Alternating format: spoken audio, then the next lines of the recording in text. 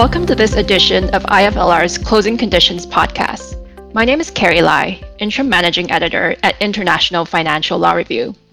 My guest today will be Bashar Al-Natour, Global Head of Islamic Finance at Fitch Ratings. I'll be talking to Bashar about ESG Sukuk, regulatory developments in green Islamic finance, and its outlook for COP27. It's good to have you with us, Bashar. Thank you very much for having me. To start off, let's talk about ESG Sukuk. While it makes up 2.6% of global outstanding Sukuk, Fitch expects its share to rise to 5% in the coming years. What are factors that you think will help mainstream ESG Sukuk? I think that's a good point to start with. This is the percentage from the global Sukuk. So it's all currencies, all maturities. And I think if you zoom in different pockets, i.e. if you look at US dollar or other pockets, the percentage could be different. So for that, and specifically for this, the key drivers are three things. First, you have many governments in Muslim majority countries, and specifically in the top 10 Islamic finance countries, that started their own strategies, roadmaps, agendas to tackle with the sustainability and ESG on the ground level. And this is something that is at the back of many of these countries being actually the most exposed to such risks. So it's not something that they're doing because it is only good to have. There is an actual need for it. Based on a climate change physical risk exposure heat map ranking that Fitch done last year, 5 of the 6 GCC countries actually are in the top 10 when it comes to extreme temperature and drought exposure. And this is out of 114 countries. That is very high. Other countries are not far off when it comes to that. In other aspects, yes, GCC could not maybe historically deal with this straightforward. I think now they're realizing that they need to deal with this in a more systematic way and part of their agenda.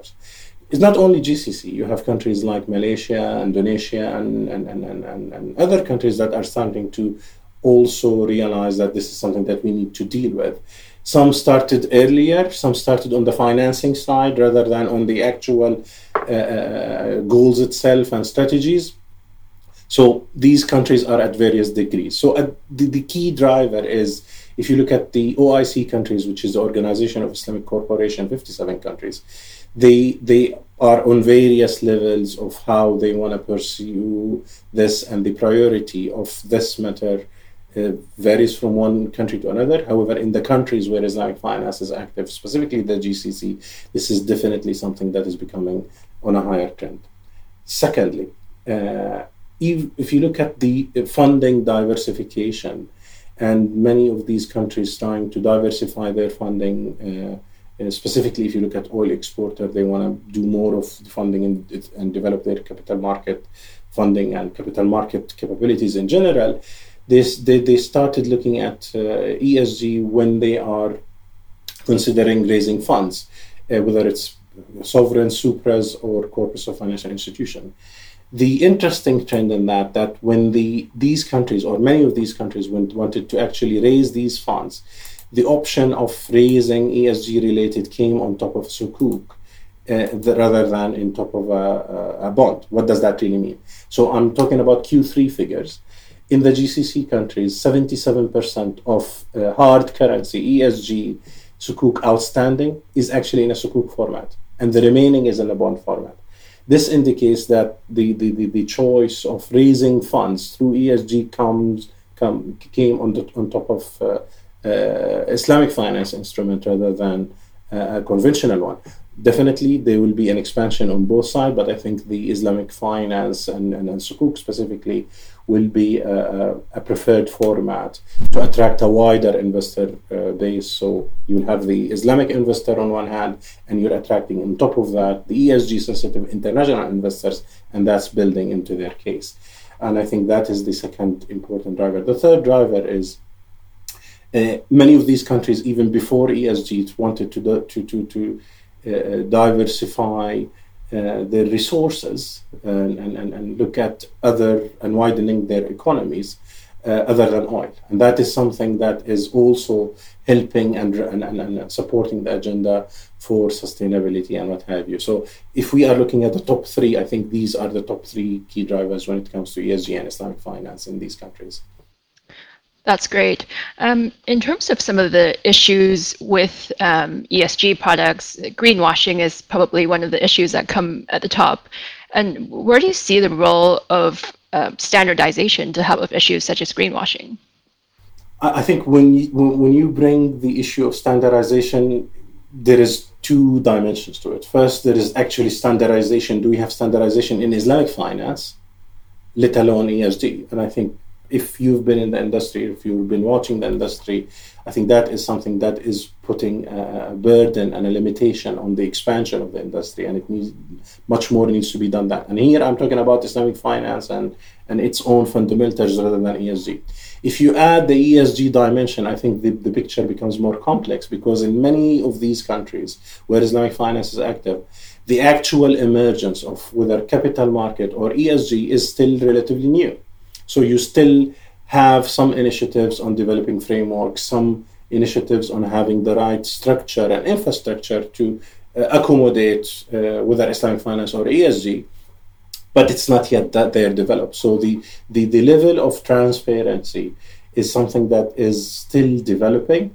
It's a relatively new story to more advanced countries when it comes to ESG. So I would say this is something that is still at an early stage of development, and we are watching that space. There is a lot of countries that announced plans to establish frameworks. Some of them have frameworks like or a certain type of framework.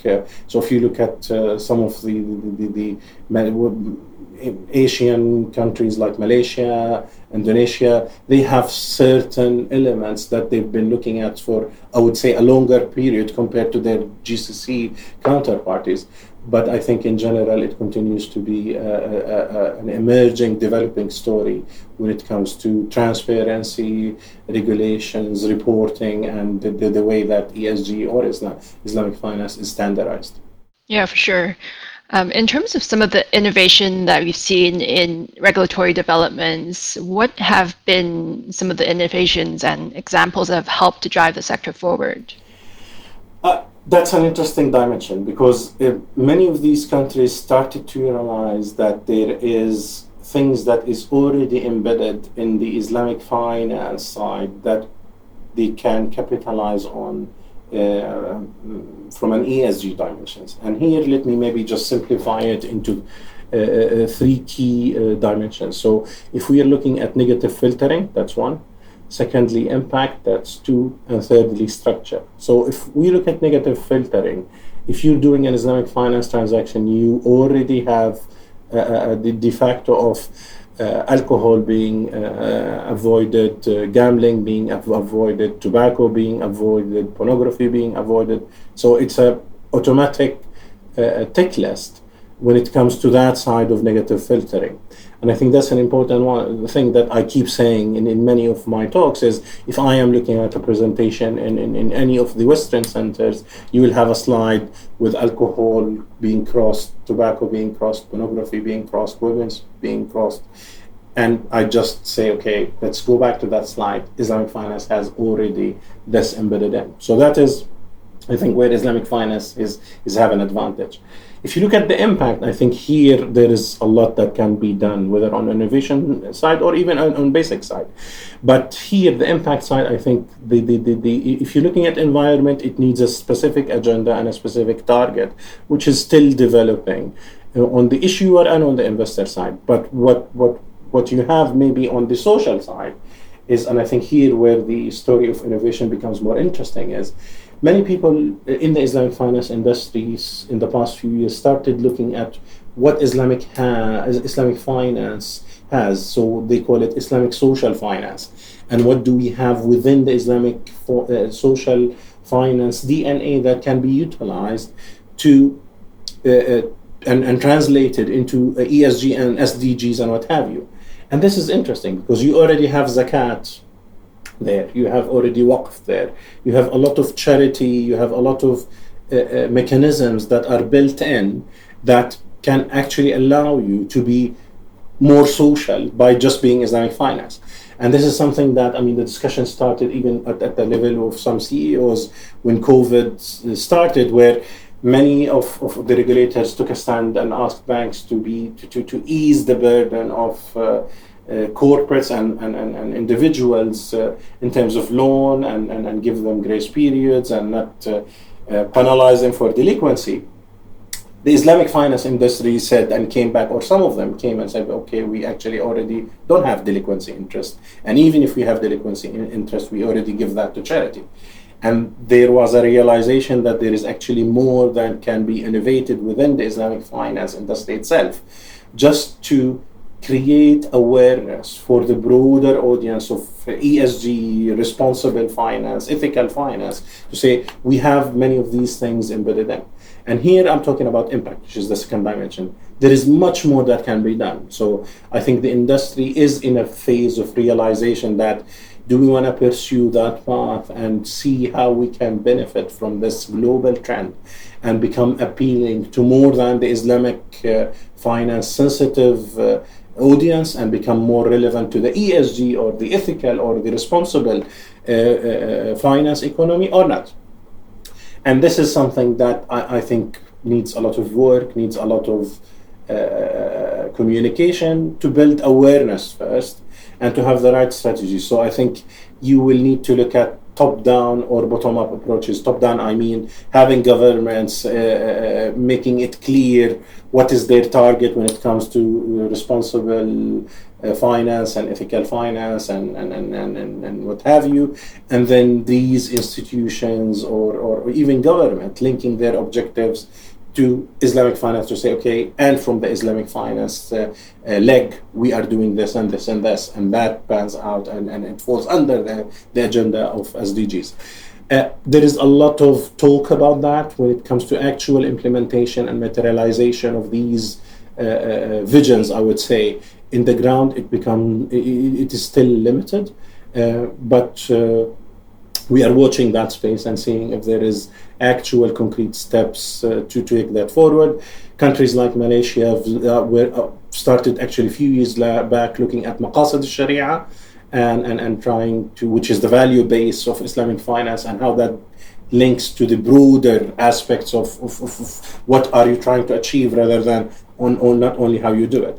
That is something that's there, but I think it's developing. So I've talked about the first two dimensions, which is negative filtering. The second one is impact. The third one is structure. And here I think the story becomes also more complex because Islamic finance, even if you have the first two, that's not enough for a transaction to qualify as Islamic finance. You need to have the right structure and format to make the sukuk Sharia compliant. And that is something that is specific to Islamic finance, and you need to have that done in a certain way, let alone your impact and negative filtering, to qualify for Islamic finance. And that is an additional mile that needs to be considered when you're dealing with Islamic finance. If we add to that your previous question saying, okay, what do we have on standardization and how is that panning out, whether in the Islamic finance arena or ESG in these countries, I think there is still more that needs to be done for this to become a more, I would say, easier and approachable path for many of the stakeholders within these countries. Very interesting. Thank you for sharing that. And I guess in terms of, from an issuer's perspective, what sorts of challenges do you usually see? You mentioned quite a bit about the specific structure that's needed, building awareness. What do you see as the main, I guess, factors that would need to push for more issuers to actually issue more ESG sukuk? Okay, an excellent question. There is a lot of dimensions on that, and let me try to put them all in a very simple way. So I think the first thing is for these issuers, specifically in the OIC countries or even the top Islamic finance countries, you need to have the incentive for them to go into that sector. And that is something that is not yet there in a big way. We have, again, examples, and I keep citing Malaysia because they started early, but other countries, they don't have that. So for an issuers to start to think, to go through that path, they need to have a driver. And the current driver that we have specifically for non-government issuers is actually attracting the wider international ESG related investors. And this is what they are really pursuing. So the majority of non-government related ESG issuance in the regions where Islamic finance is active came on top of Sukuk, as I said before. And it was trying to maintain the wider pool by including the Islamic finance investor and attract the international ESG sensitive investor. So the key driver for them to go the extra mile, take the extra time to embed all of that is actually to attract the ESG sensitive international investors. I keep saying international investors because we don't have in many of these countries a substantial local or regional ESG sensitive investors. The one that are really driving the industry comes from the international side rather than from the regional and local side. With the regional and local side, the ESG related investors and sustainable investors continues to be, I would say, limited but developing, but not that significant. So this is why they say, okay, we'll attract the Islamic investors and then attract the international ESG sensitive investor on top of that. So that's the key driver. But we've also started seeing some government, and as I said before, having in their strategies developmental plans and objectives for sustainability, ESG, green, environment, etc. And that is creating something new if it's really materialized in the medium to long term. It is creating a funding gap. So there will be projects or more projects that needs to be financed in that relates to ESG and sustainability and the ethical side of it, where Islamic finance is going to play a significant role in that. That's the top down that I was talking about. With governments now establishing these goals, it means that if these plans are translated into actual reality, there will be more projects. These more projects will require a bigger funding need, and that funding need will be partly covered by Islamic finance. So it's an interesting story to watch and see how fast and how the momentum of such plans of many of these governments with Islamic finance translated in the ground and creating that funding gap, thus encouraging issuers on one hand to go to the market and issue and have investors that are interested in this. So it's an interesting space to watch. Yeah, definitely. So with COP27 coming up next month and global leaders gathering in Egypt, what do you see as the key discussions and policy direction for green Islamic finance to watch? I think, at this stage, the Islamic finance continues to be a side story rather than a main story when it comes to ESG. What do I mean by that? I mean that it is how Islamic finance can contribute to these goals, and that will be driven by institutions or by governments that have an agenda for Islamic finance, rather than the other way around, i.e. Islamic finance driving the whole discussion of that. So it will be the initiatives of many of the stakeholders that have also an interest in Islamic finance to see how they can combine both of them, if there is commonalities, and move ahead with these two, I would say, products to generate objectives related to their sustainability strategies. So at the end of the day, I would say it is definitely going to be tackled because we're having this one done in Egypt. The second one is going to be done in Dubai. And in Dubai, for example, the Islamic finance industry and the Islamic finance landscape is more developed than Egypt. But again, you have all the international players where sutras and government that have the agendas will drive that discussion to some extent in Egypt, but it might be more driven and more focused on where you have the actual stakeholders on the ground being more substantial. So I would say the key discussions related to Islamic finance, it will be how can it serve the bigger objective rather than the focus of the discussion being Islamic finance itself. Yeah, for sure. So amid continued volatilities in the market, what's your outlook on the ESG Sukuk market? I think in the past few years, we had I mean, COVID, for example, and that was by itself is not easy times. And even during that time, since 2018, and until even the recent quarters, the ESG, Islamic finance related, whether sukuk, whether ESG related, sustainable, green, or social, has been growing. And I think that trend is going to continue. That is going to continue because, as I said, there is an actual agenda of these governments to pursue objectives related to ESG, which is going to create a funding gap, which is going to be translated at one point in time from sukuk. It is also from the track record that we've already seen that the choice or the preferred choice of issuance when it comes to ESG coming from Islamic finance active market, it comes on top of sukuk. So I would say that the actual medium to long term trend is still intact, because you have investors that are interested in Islamic finance, and you have still investors interested in ESG internationally.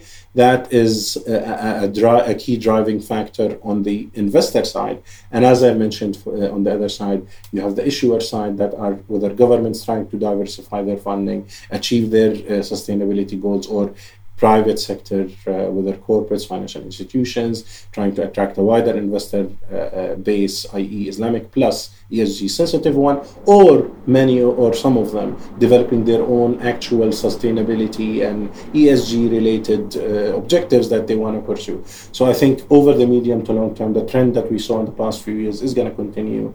Its trajectory, volatility is definitely something that is having a bearing.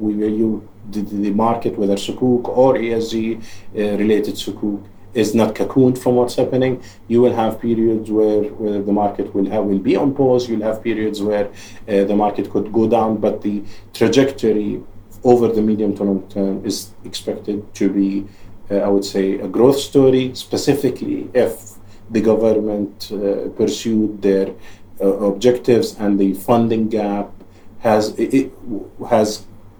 its own dimension that will support the Islamic finance industry and the ESG finance industry in this part of the world. Yeah, definitely. I think that's all the questions I have for today. Do you have anything else to add? I think it would be interesting to see if the Islamic finance industry takes, I think that one of your questions earlier, takes a more solid stand to look more on what they do and build awareness and have strategies to say, in the Islamic finance industry, these are things that we already have that could be appealing to the wider audience. So maybe it's worth seeing if the industry is going to be looking first inside and identify these initiatives and these specific drivers that could be appealing for the wider audience, or not, because that is, I think, is key to the growth of the industry other than sukuk. So the Islamic banking side, the waqf side, the zakat waqf. Is it something that's going to be realized on a bigger scale, and will we see the international responsible finance recognizing these specific traits in Islamic finance and adopting them, or not? But the first step is industry and the stakeholders need to showcase their case, and then the other step is to see if that's going to be accepted or not. So that these two things are an interesting, I would say, milestones to watch if they are materialized or not. And if they are materialized, they could actually take the industry on a faster track growth than what we expect. For sure, definitely an area to keep an eye on. Well, thank you so much for your time today, Bashar. It's been great talking to you. It's my pleasure. Thank you very much for having me. Thank you.